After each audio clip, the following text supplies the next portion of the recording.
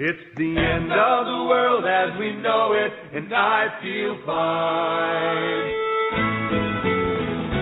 That creative starts with an earthquake, birds, snakes, and aeroplanes. Many fruits and not afraid.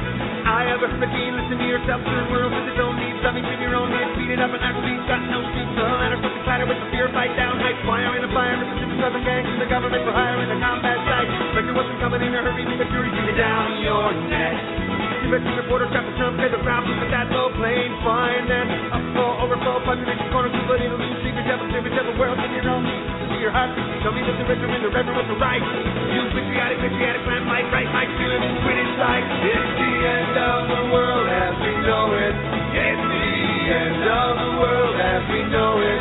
It's the end of the world as we know it, and I feel fine. Welcome to the Doom and Bloom Hour with medical preparedness experts Dr. Bones and Nurse Amy. Your source for information on how to succeed if everything else fails. And now, your hosts, Dr. Bones and Nurse Amy.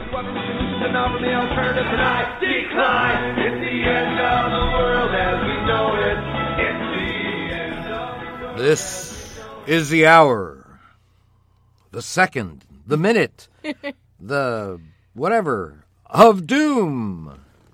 And bloom. Hey, friends and neighbors, welcome to the Doom and Bloom Survival Medicine Hour, an exuberant episode of Epiphanies in an egregious world. I'm Joe Alton, MD, also known as Dr. Bones of doomandbloom.net, where you'll find more than 900, posts, videos, and podcasts on medical preparedness for any disaster.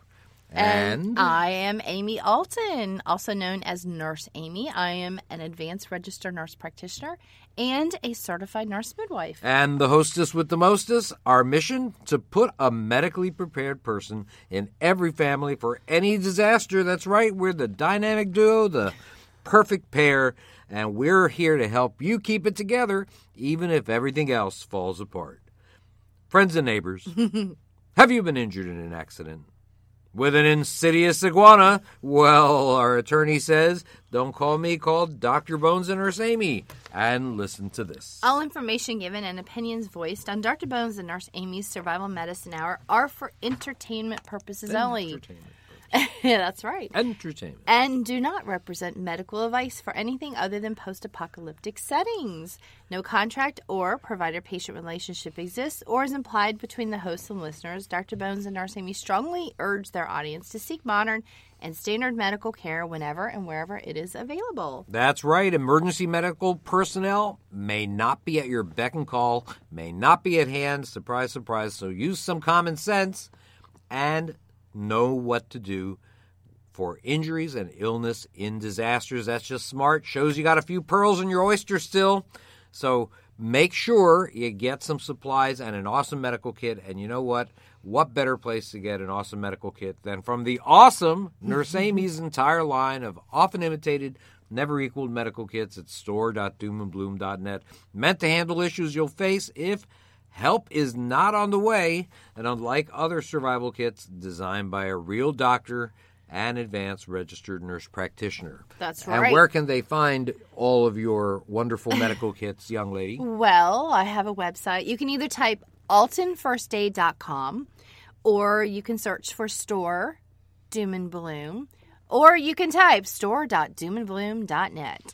That's right. Lots of ways to find us. I love it. Hey, give us a chance, Vance. We learn as much from you as you do from us, so connect with us. It is so easy, and here's a lovely Nurse Amy to tell you how. Is that my new name? Lurch. As long as you don't call me Lurch. Right? Lurch Amy. You can contact us by email at drbonespodcast@aol.com. Find us on Facebook at our group Survival Medicine, Dr. Bones, and Nurse Amy. We have a couple of Facebook pages, Doom and Bloom, and Dr. Bones and Nurse Amy Show, and also Joe Alton, MD. That's is a right. Facebook. Want to be a personal friend of the old geezer? Well, like I've said before, I never intended to have this many Facebook things, but, you know, I have to follow the rules at Facebook. So you can also follow us on Twitter at Prepper Show. Don't forget our YouTube channel at Dr. Bones Nurse Amy. I actually just put up a new video last night. That's right, on how to survive a building fire. Yes. That's right, yeah. We actually recorded that a little while ago after the Oakland warehouse fire, but finally... Took me a while. No, but it... to edit. In the winter, you'll find a lot of people indoors, a lot of people... It's true. ...involved in fires, so it's very useful to have it out right now. You're absolutely right. We also have a different podcast if people are interested in the topics of the day in America and the world and current events, and politics. Oh, yes. no, not that. But it is politics. If you're not interested in politics, don't listen. And then we call that a podcast American Survival Radio. You're listening to Survival Medicine Hour right now. This is a medical podcast. Our current events podcast is American Survival Radio. You'll find it at AmericanSurvivalRadio.com. And we're also now broadcast from KPJC, Relevant News Talk Radio, out of Salem, Oregon. The voice of Lubbock, Texas, Radio KRFE, the Prepper Broadcasting Network, out of Montana, Idaho. It's way up there. And an awesome group of people. And we also appreciate other networks like Survival Central, the USA Emergency Broadcasting Network, Shake and Wake Radio, and a lot of others that replay our shows. Absolutely. Now, you out there would do us a tremendous favor. Yes, do us a tremendous favor by following our Twitter, our Facebook, our YouTube, and all our other social media outlets. I promise you we will be sending you content that will save a life one day in times of trouble. So don't forget to stay up to date. Stay up to date with us. That? And don't forget to come see us when we travel the country. We do that every year. I heard the good news. I heard we're going to Germany. We're going to Germantown, Tennessee, near Memphis. We'll be there. I was all excited to go to Germany. No, I'm just kidding. We'll be there right at the end of February 27th, 28th, I believe. And then we travel right to Nolens, Louisiana on March 4th to 5th. The Memphis show is an RK Prepper show, and the NPS show is the one in New Orleans. So we'll be giving lectures, free lectures. We'll be doing an awesome wound care, suturing, and stapling class. You'll get to see our entire line of medical kits. And guess what?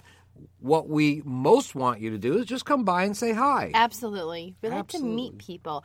I just want to let folks know if they are interested in any of the suture classes that I have recently updated the classes page.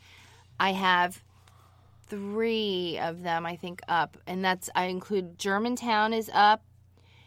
We added another one. Where was that one? I can't remember now.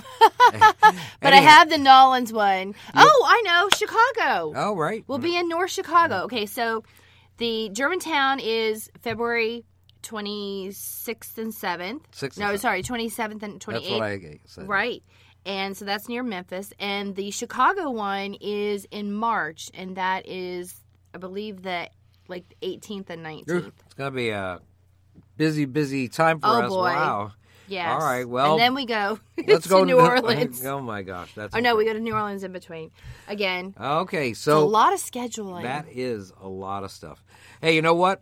We want to talk a little bit about personal protection. You know that a medic or somebody that's going to be involved in taking care of people in times of trouble needs to realize that their first priority is to protect themselves. And so it's important to have various supplies like gloves, like masks. So let's talk a little bit about protective masks. I mean, we've talked about gloves before. We want you to have nitrile gloves, not latex. Well, gloves are also great in the winter because we have flu seasons. Right. So it's a good time to know about masks right now. Absolutely. And we have, from a glove standpoint, to just go through that real quick, gloves are nitrile now. In most cases, there's latex gloves still exist, but remember there's an epidemic of latex allergies in this country. And so in your supplies, you should have some nitrile gloves. That's Nitrile. You know, we were just in the doctor's office the other day, and I saw on the wall 3 sizes of nitrile gloves. 3 sizes. Small, wow. Medium, and large. All right, well, everybody is a little bit different. Most men will take large, I would guess, in terms of gloves. It just depends on the size that you are. Everybody's a little different. Now, so infectious diseases, let's face it, they're part and parcel of the human experience. That's in good times, that's in bad times. And ever since the Middle Ages, we've known that infections have the capacity of passing from person to person. So we've got to make sure that we protect ourselves by having masks. Now, masks have been used very commonly throughout the eons. I mean, during the Black Plague in Europe in the Middle Ages, doctors would walk around with these crazy-looking masks. Look like a bird's beak. Yeah, very And the reason why looking. it looks like that, by the way, is because it had a hollow area where they put a bunch of posies or other kinds of fragrant herbs and flowers that they thought were going to protect them from getting the plague. And so the tradition of using masks for a medical provider is actually pretty long-standing. Now, around the year 1900, masks began to become used pretty routinely during surgeries, and this helped prevent microbes from contaminating the operative field. This is something before then that they didn't bother doing. As a matter of fact, I have some photographs of the late 1800s, some operating rooms in the late 1800s, and the doctors are smoking cigars while they're doing surgery. So that is, by the way, don't do that. And the important thing... What great advice you provide. Right. It is amazing. But it's important to realize that masks will protect not only the person being operated on, but it'll protect the wearer from blood splatter and other infectious fluids and things like that. And the basic, what a lovely picture. I know, I just put in my mind of things being and yuck. splattered the And walls. yuck. Oh my gosh, honey. Oh, you guys, it's probably not a good idea to eat a snack while you're listening to our show. To this show, right. Not this one. Do something active, but don't sit there and eat. You never know what we're going to say. Now, the basic surgical mask, that hasn't changed much in the last century. In reality, you've seen them probably worn in all sorts of places throughout the last 100 years, pretty much just about everywhere. And it's used a lot more often today than it was just 20 years ago. And you know where? In Asia especially. You know, in Asia, it's actually considered impolite to not wear a face mask if you have a cold or flu and going out in public. It's a sort of a sign of social responsibility. I think also, especially in some of the bigger cities, they're just afraid of pollution. Oh, yeah. They have horrible, horrible levels of pollution. So some of that is them being sick, and it, like you said, it's a polite society, and that's what they do. But the other side of it is they just don't want to breathe this choke-filled air. Like, ugh. Absolutely. I think that it's one of those things that if you don't have masks, then you really regret it when you're in the midst of a lot of smoke and a lot of smog like we have. And we even have that. Some of that we have that in the U.S., yeah. Yeah, right. but we saw that in L.A. Exactly, yeah. You come LA down is through bad. the clouds in the airplane, folks. If you ever land in L.A. on a pretty bad day of toxic disgustingness in the air... Right. Not that anyone wants to go to LA, but let's just say you have to. It's weird. It's almost as if there's a storm going on because you go through these clouds, and then once you get down below, there's a haze around the sun. Right. Remember? Yes. You don't see the actual sun. No, it's not as clear. A disc. It's weird. So to speak. It's very strange. Yeah. Well, I mean, I'm sure it's not as bad as maybe we were there when it was some particularly other bad. Who knows? I don't want to go back. Now, listen, face masks have the added advantage of reminding people to keep their hands away from their nose and their mouth. I mean, a lot of people absentmindedly touch their faces with nasty fingers, all sorts of contaminations on them, and they do that repeatedly over the course of the day, and that's a major cause of the spread of infectious disease. All you have to do is take a look at one of your kids for about a half hour and count the number of times they touch their nose, their mouth, their eyes with their hands. Yuck-a-do. There is a lot more than you think, believe me. So a good supply of masks, important to stockpile in medical storage if you're going to be medically responsible in case of a disaster.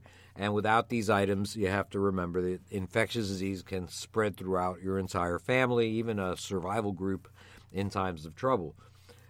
Medical masks, these are evaluated based on their ability to serve as a barrier to very small particles. And when I say very small, I'm talking about fractions of microns. I mean, that is tiny, tiny, tiny. If the width of a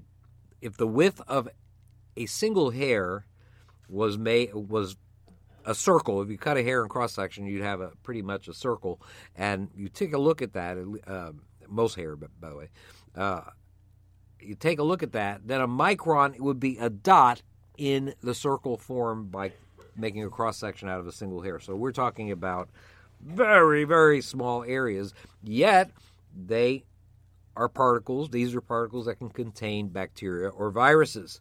So you need to have enough protection so that in a mask so that it will block the ability of these bacteria and viruses from getting through and into your nose, your mouth, and in your respiratory tract. They actually test these at a flow rate, in a certain type of flow rate that approximates, let's say, human breathing, human coughing, even human sneezing. And so you know that you're pretty much safe if you have a pretty solid masks. Also, by the way, masks are tested for their ability to tightly fit the average human face. If your mask is not a tight fit, well, then you're not getting anywhere near the amount of protection that a good fit would give, and certainly not protected against infectious disease. Now, the most commonly available face masks use ear loops or ties to fix them in place, and these are available very, very inexpensively. Higher quality masks are now made of what we call melt-blown coated fabric, and that provides better protection than, let's say, woven cotton or gauze, which was used earlier, and certainly early in the 20th century. Now, it should be mentioned that medical masks are not all created equal. They have a wide range of protection based on, of course, fit. A tight fit's important, as I mentioned before, in making a barrier to infectious droplets. And mask thickness is a factor as well. There are 3-ply masks. These are the most common version. They're more breathable. But 6-ply masks present more of a barrier. So there are different plies to the mask, just like you have different plies to, let's say, toilet paper. Now, the upgrade to a basic ear loop surgical mask is the N95 respirator mask. And the N95 medical masks are a class of disposable masks. They are still disposable. They're impermeable to at least 95% of particulates that are greater than 0.3 microns in size. Now, that's tiny, tiny, tiny guys. And these masks protect against many contaminants. They're not 100% effective. That's why they're called N95. They're protective against 95% of particulates. But there are N99 and N100 masks. These are protective against 99% and 99.7%. Now, the N in N95 stands for non-oil resistant. There are also oil-resistant R95 and P, oil-proof masks, P95 masks, but these are usually used in factories or for industrial, essentially, and maybe even agricultural use. So you're looking for N95 masks. Now, many of these masks have either a square or round, what they call exhalation valve in the middle, and it helps with breathability. But none of these masks, however, cover the eyes unless they happen to have a built-in face shield. And as such, you have to remember that most of these masks will not prevent spatter from getting into your eyes, and they're also not protective against toxic gases such as chlorine. For this, you need a classic gas mask, and we've talked about that when we've talked about biological warfare in the past. As a matter of fact, we got a couple of gas masks from our kids as I guess they think, gag gift. We actually said, oh, wow, thanks a lot. I know, right? But for the most part, gas masks are there for specific reasons, and those reasons are gas attacks. Right. Most of the time you can get by with N95 masks, things like that. So what kind of strategy should you have with regards to your medical storage of masks?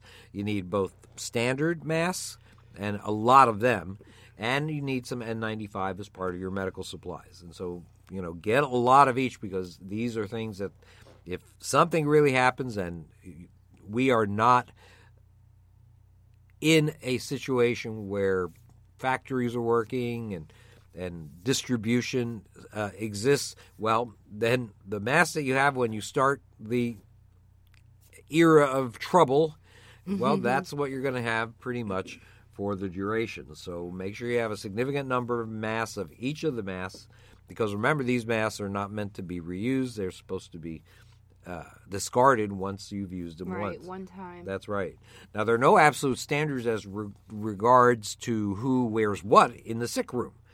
We recommend using the standard masks, ear loop masks, for those people who are ill, the actual patients, and that prevents contagious from their coughing and sneezing out. Now, N95 should be used for caregivers, however. And so this is something that's very useful, and you should have some face shields. If you don't have an N95 mask that comes with a face shield already, then get a few face shields as well in case of highly contagious infections. So if you have somebody who's spitting up blood with Ebola virus, well, you need to have a face shield and probably much more, right, if you're going to stay safe. Now remember, your highest priority is to protect yourself and, of course, the healthy members of your group, as well as get the sick members healthy as quickly as possible. And so isolating them is a good idea, and you have to, of course, have a sick room that's going to allow you to keep the healthy people and the sick people apart, except for the person that's actually doing the caregiving. And that person should be the same person. Honestly, if you don't really want your entire community going in and out of a room where there may be a contagious virus floating around in the air. So you have to have plenty of masks and plenty of gloves. We've talked about those. You can consider gowns, aprons, face shields. We've talked about that. And, of course, antiseptics. Even if it's just bleach, take a 1 to 10 bleach solution. You can use that to clean any and all of your work surfaces, and you will decrease the chances of an infection passing to your entire people. And, of course, you have to remember that your entire survival could depend on it. In a disaster, especially a long-term collapse, the family medic has to be able to handle a lot of different emergencies. Some of these are clearly survivable, a sprained ankle or a broken finger, and some of them are not, like a bullet to the brain. Let's hope that we never get to the point where there are a lot of bullets to the brain going on. But you have to have a realistic attitude. I mean, this is a hard reality. Decision-making isn't going to be made any easier, but it could be made clearer, and your goal is to prevent the avoidable deaths. That's your goal. You're the sole medical asset possibly for your family or for even a group in an austere setting. And if that's the case, then what are you supposed to do? You're supposed to save the people that can be saved and hopefully help people that are even sicker. Now, one way to accomplish this is to pay strict attention to prevention. We talk about that. The medic's responsibility is making sure water is properly sterilized, food's prepared safely, activities of daily survival are performed with appropriate gear, protection, and clothing. And this will avoid a lot of headaches and maybe a lot of heartaches if you pay attention to these issues. And another way to keep your family healthy, of course, is to have medications and supplies to deal with issues that you would encounter as the medic. Bandages, antibiotics, pain relievers, things like that, numerous items are important in this mission. But what happens when these items expire? I haven't talked to you about expiration dates, even though I wrote that article, that classic article from years ago that is quoted all over the place, and now seems to be common knowledge that indeed expiration dates aren't what many people used to think that they were. And Before I tell you, I just want to make sure that you know that my focus is medical preparedness for major disasters, long-term survival. That means the strategy of putting together stockpiles of supplies that might save a life in really bad times. In normal times, when you can call your doctor for a fresh prescription, seek modern care by qualified professionals, as we mentioned in our disclaimer at the beginning of the show. So, let's talk a little bit about expiration dates. What is, for goodness sake, an expiration date? Let's examine what that really means. An expiration date is the last day that a pharmaceutical company will guarantee full potency of a drug. Now, these dates weren't mandatory at all. You wouldn't see them even on medicines until about the year 1979 in the United States. They were optional, at least. And printing them up on label brings up questions. If you have a label that says a certain date, do you throw these medicines away when they expire? You throw them away the next day. What happens if you take them after the date on the label? What if a disaster takes away the ability to manufacture fresh supplies of this stuff? And these are questions that were asked by no less an entity than the U.S. Department of Defense. They had $1 billion worth of drugs stored away in warehouses for military and civilian use, and indeed, when those drugs wound up expiring, the Department of Defense had to get the forklifts out and, had the challenge of destroying and replacing millions of doses of medicines used for emergencies, and they had to do this on a regular basis. You might imagine this gets pretty darn expensive. Now, the drug company's data didn't help because there was no requirement to test for effectiveness any longer than the expiration date. And so there was no information that the military had regarding these drugs that they had in their hand that had passed their expiration date in terms of whether they were still effective for the purpose that they were meant.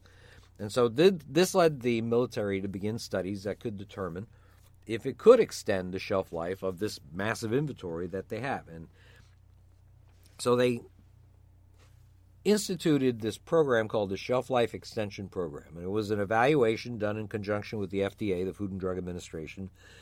And it tested about 122 drugs that had been expired for 1 to 15 years in the Department of Defense's warehouses, and found that 90% of them were fully potent and considered safe 2 to 12 years, something like that, or maybe 1 to 15 years, after their expiration date, and indeed did not show, not only still fully potent, but they did not cause you to grow an eye in the middle, third eye in the middle of your forehead, or a horn, or antlers or things like that. These medications, actually were still effective and they were still safe. Now, most of these medicines that were successful, these 90%, were mostly the ones in pill or capsule form. And so medicines that they had in liquid form, things like nitroglycerin, insulin, epinephrine, antibiotics that were in liquid form, like that amoxicillin elixir that you give little kids, these indeed did lose their potency very, very quickly. So this is something that's important to know. If you have pills or capsules and they have passed their expiration date, it's very likely that they're going to be still potent and probably won't make you grow a horn in the middle of your forehead. Now, this wasn't a lone study, but a series of tests that spanned decades. I'm not talking about a one-time thing, and the next time they test it, they may find something different. This is a series of tests that was done over the course of time.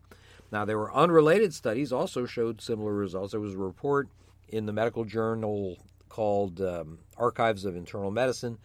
It found some drugs in an old storage room in a pharmacy, I think in San Diego, and these drugs were 28 to 40 years expired. And they tested these, and 12 out of 14 active ingredients were still found to be 100% or more potent.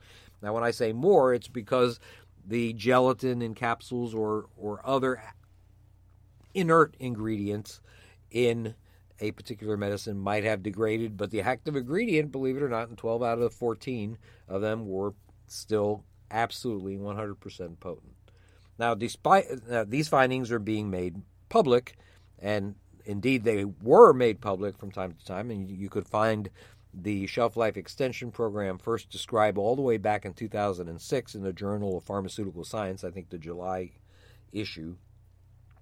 And most people, despite all this, still believe a drug shouldn't be taken after the expiration date.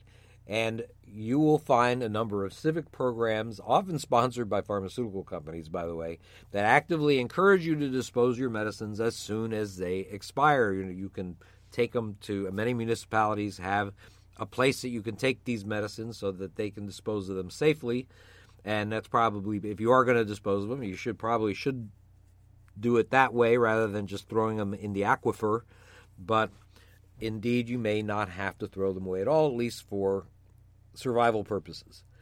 Even the FDA offers instructions on trashing your medicine, so you can go to the FDA and I'll tell you all about that. And this is all as if the shelf life extension program never existed. So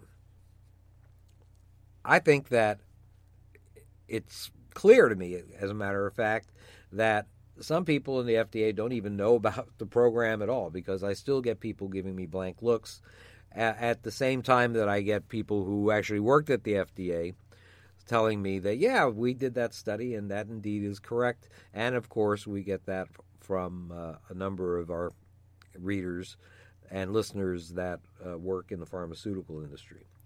So what happens when the government runs out of medicines and it finds that it needs medicines? For example, a flu epidemic where they don't have enough antiviral medicine like Tamiflu, or a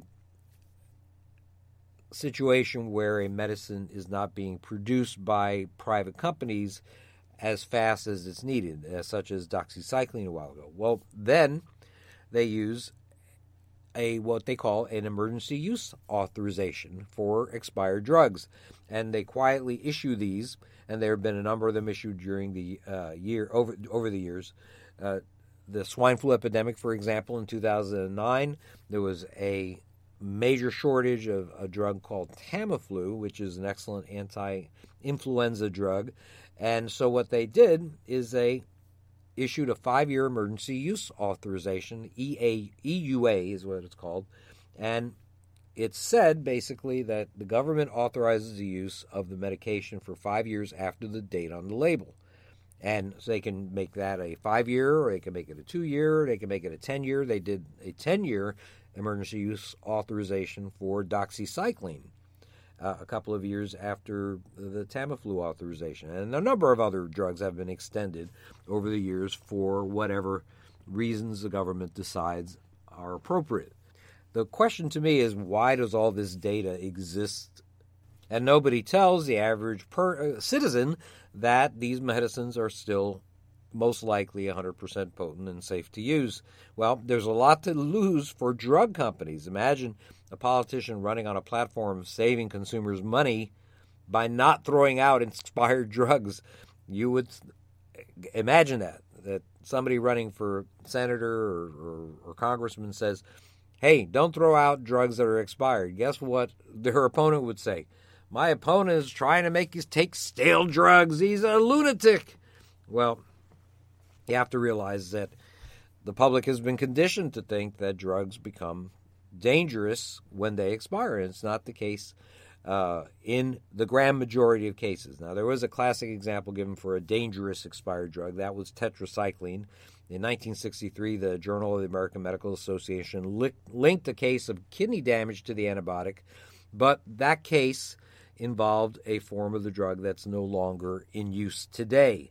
Now, there are some instances of complications reported, just as there are with tetracycline, just as there are with any other antibiotic. And indeed, you will find the Wikipedia entry for tetracycline still calling it dangerous when expired. But there actually haven't been a lot of cases reported of expired tetracycline toxicity using the later formulation. But in any case, tetracycline is what we call a first-generation drug, one of the first antibiotics, as a matter of fact, ever developed. And there's so much resistance to it that I would recommend not storing tetracycline. I'd rather you have doxycycline, a member of the same antibiotic family, and one that we know because it had an emergency use authorization for expired drugs in 2010, and we know that is a safe drug to use when you're expired because the government says you could use it. Let's face it. So all of the scary press over the years, you probably have about 70% of people that would never take a prescription or over-the-counter drug after the expiration date. As a matter of fact, the military throws out IV bags of normal saline because of the response when a serviceman sees that it's beyond the date. That might have changed since I wrote the original article. That was about 5 years ago. I don't know if that's changed since then, but boy, that is something that the military, if they see something's expired in terms of IV solutions, remember it's a fluid, it is indeed thrown out. And the funny thing about normal saline is it's basically sodium and chloride, two non-organic compounds. It shouldn't really degrade. What does it degrade to? It's not like it becomes something else. Like, let's say if you had sugar in it, for example, dextrose or glucose, well, that is an organic compound, and indeed it could degrade. But normal saline, it seems to me that it would last much longer than the expiration date. And the funny thing about expiration dates is that even if you could send it to a charity that sends, let's say, medical supplies to Haiti or other underdeveloped countries, and they'll still often refuse these drugs, which is funny because there are probably people dying because they can't get a hold of them, and because they're expired, they won't go ahead and do that. That's the public's opinion. That's the opinion of these organizations, these charities. But from a survival standpoint, I don't think it makes a lot of sense. Let's take a scenario. Okay, medic, it's been a while since the collapse happened. The medicines that you have left in your storage, they've all expired. They're not making them anymore. Things haven't stabilized to the point where they're doing that. So no fresh supplies are coming. There aren't any rescue helicopters, no ambulances heading in your direction, and one day you have to decide whether or not to use an expired medicine. Are you here? Yes. I didn't even know. I had to go get some hot tea with honey. Right. Okay. And a spoonful of honey. Oh. Yeah, ear infections. What are you going to do? So, we've taken expired medications. In fact, I just started one last night. I deny it. No, actually, I don't deny it. Doxycycline. I don't think it's a big issue. Which is what everyone's fearful. Oh, doxycycline. No, tetracycline is the one they really worry. Well, it's in the same family. It's the sister. But the government, as I mentioned a little while ago, actually did have an emergency use authorization for expired doxycycline. Yes. So that's sort of interesting. This one expired in 2014, so it's probably about 2.5 years. But it's working so far. So the question is, what kind of plan? And wait, I haven't grown a horn between my eyes. Oh, you're used to my. You know what I say. Oh. Go ahead. So anyhow, you have to decide in one situation or another.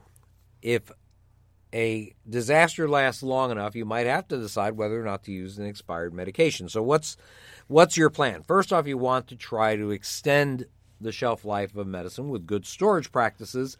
And these are very simple. Conditions should be dry. Mm-hmm. Medications are commonly stored, believe it or not, in the worst place possible, the bathroom. Bathrooms are the most humid areas of the house. Drugs should always be kept in dry conditions. Many medicines have little packages called desiccants in the bottle, things that dry things out. And some people actually remove these. Don't remove them. They're there to absorb moisture and keep your medicine potent.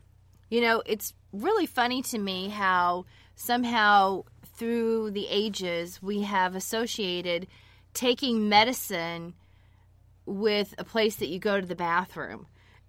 Putting medicine. What's with that? It makes no sense whatsoever. And kids can access that very easily.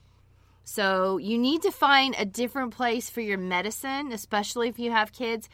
if you don't have kids or grandchildren crawling around counters and snooping into places they shouldn't be, I personally think a great place to store it is where you keep your cups, where you keep your glasses. That makes sense. You open the cabinet, you get a glass, you get your medicine, you fill up the glass with water, and you take your medicines. I think maybe putting the medicine in the shelf just above where you have the Or glasses right might above even be it. better. Right above so it, I think that's fine. a good idea. But it's certainly going to give you a darker location. Make sure that cabinet is not near your stove so that you don't have heat that comes off of that appliance. But everyone has a place in the kitchen where it doesn't get hot and certainly not steamy. It's not very often that your kitchen is full of steam. Maybe in the back of the pantry, the top shelf in the pantry might also be good. Yes, where keep your food. In a closet, perhaps. That would be a dark place and usually dry. Think of an alternative place to your bathroom. And it's so funny how we have associated bathrooms with medicines. Right. And it's fine to keep your Band-Aids there, and even your triple antibiotic ointment, that only has a couple years before it goes bad anyway, at least per expiration. And but your pills, your tablets, your Sudafed, your daily medications, keep those in your kitchen or by your bed in a drawer. And again, if you've got children, someplace secure. Someplace that can be locked up. Someplace high or someplace has a lock. Exactly, That's exactly it. And and if you have someplace like that, usually that is a dark place. That's another that besides being dry, you want the environment to be dark. Light has a tendency to speed the loss of potency in a drug. This is why medicines are stored in brown or amber bottles. And just to be clear, I'm talking about daily use medicines, things that we have today, things that you may take on a daily basis. What you are talking about, Dr. Bones, is long-term storage. So I just want to clarify that for people, that I'm not asking you to put your long-term medication storage in your kitchen. Right. I'm just recommending it as a daily storage, something you might use on a more regular basis in a location not in your bathroom. So that's important. I think that's a good point.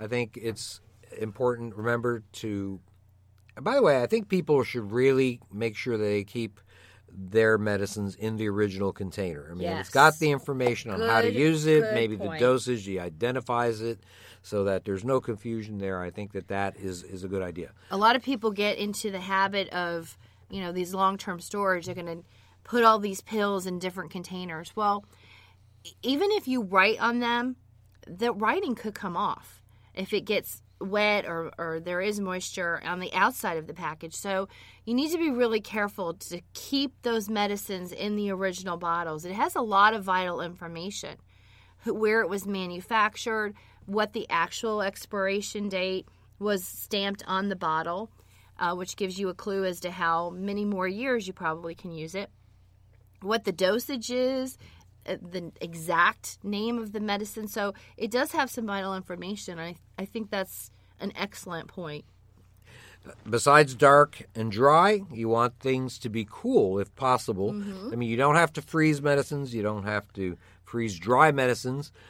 But it would be better for medicines to be stored in an area that's a little cooler than room temperature. 50 degrees would be awesome. 40 degrees in a fridge would be acceptable if the fridge is dry. Right.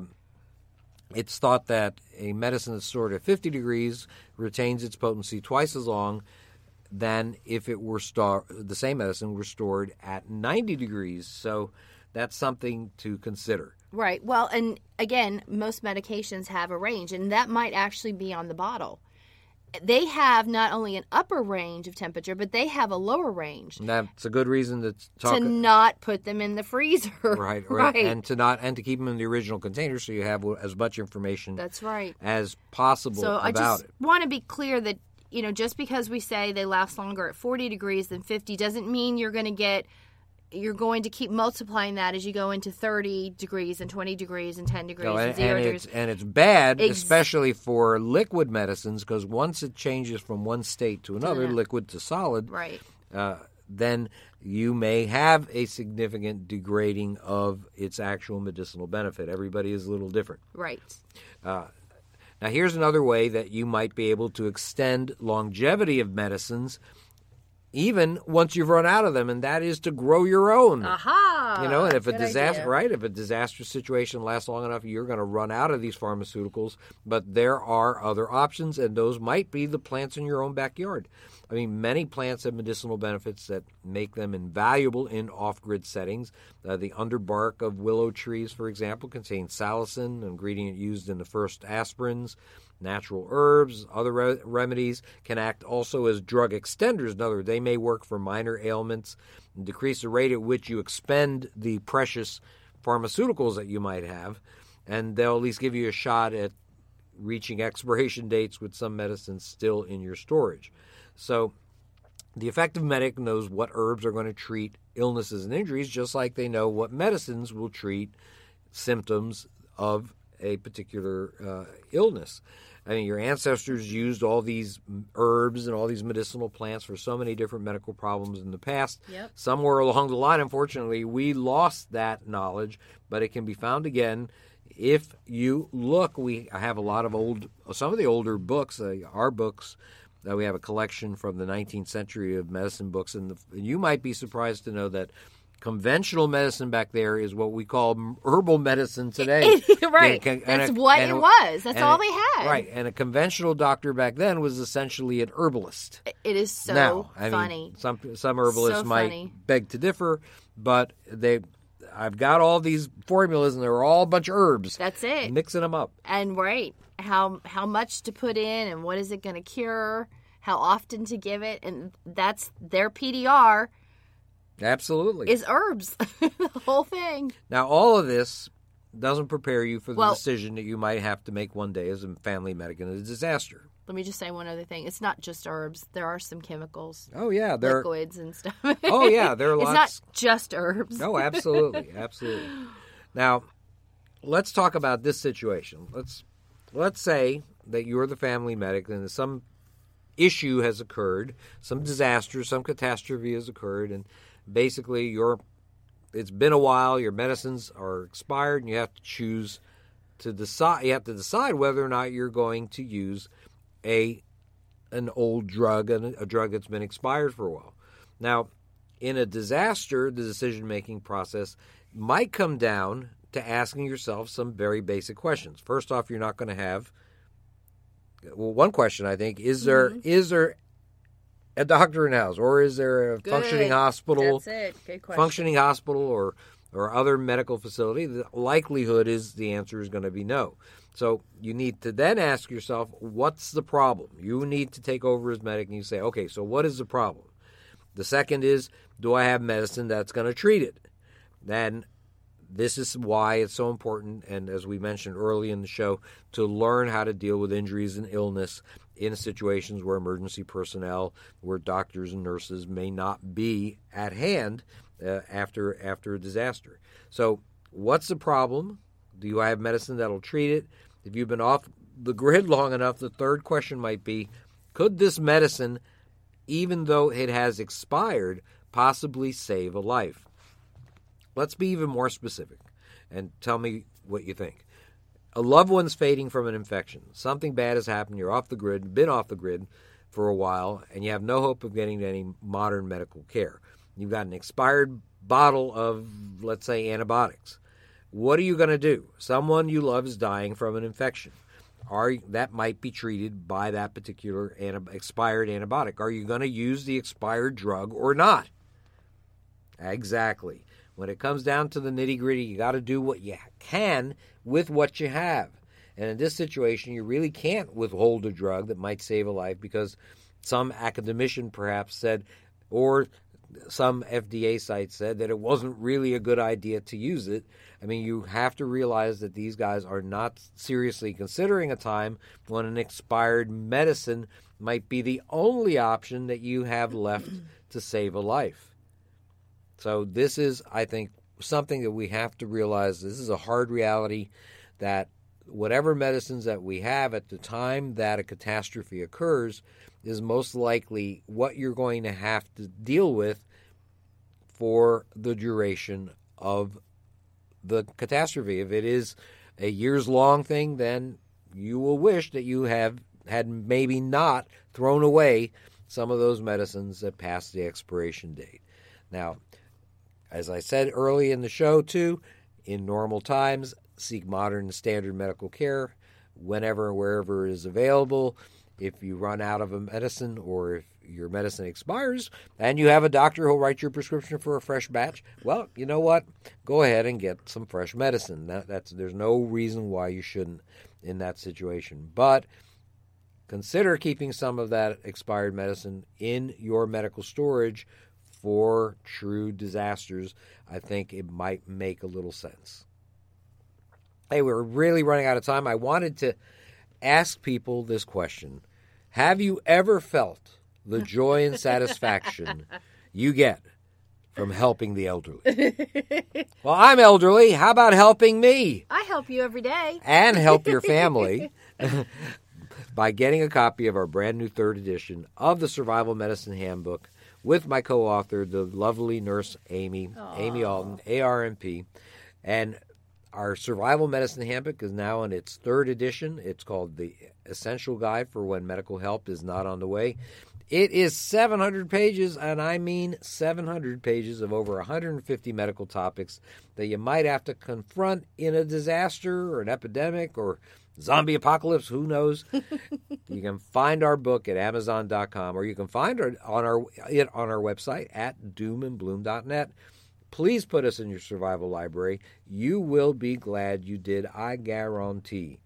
Now, I still find that people, by the way, are buying the 2nd edition and even sometimes the 1st edition of the book, which was called the Doom and Bloom Survival Medicine Handbook. If you're doing it as a collector's edition, great. But otherwise, give those old copies to someone you love. Get the latest. Or the library, local library. Get the latest copy. It's got the most information. 700 pages, a lot more illustrations, too. I think it's the greatest, but then I wouldn't I? I'm not sure how much bigger we can make it before we have to give them a tow truck. I know. Or a hand cart. Yeah, it's a weighty tome, I will say that. Hefty. But it's got as much information as we possibly have. I'm trying to think of as many things Oof, that... I right, know. Exactly. So it's wild. But anyhow, we are pretty much out of time at the moment. I want to thank everybody for listening to the Survival Medicine Hour with the lovely nurse Amy and yes, some old guy. Don't forget to check out our classes pages. Right. Please, so you guys can see where we are. You'll find that at doomandbloom.net. By the way, we want to thank the guys at survivaltop50.com. They have us listed as number 1 as the reader's choice on their website of all survival sites, and also number 1 as the top medical supplier in terms of ratings. So we are very happy to have good ratings. We're also happy that all the nice people who have bought our book on Amazon, our 1st, 2nd, and 3rd edition, have something like a 90%, or 5-star, 85% or 90% five-star rating on all of our books. We've put all our books together. People have been very nice. And so we really appreciate it. Thank you so very much, and we wish you a very good week. We'll be back next time. See you soon. Bye-bye.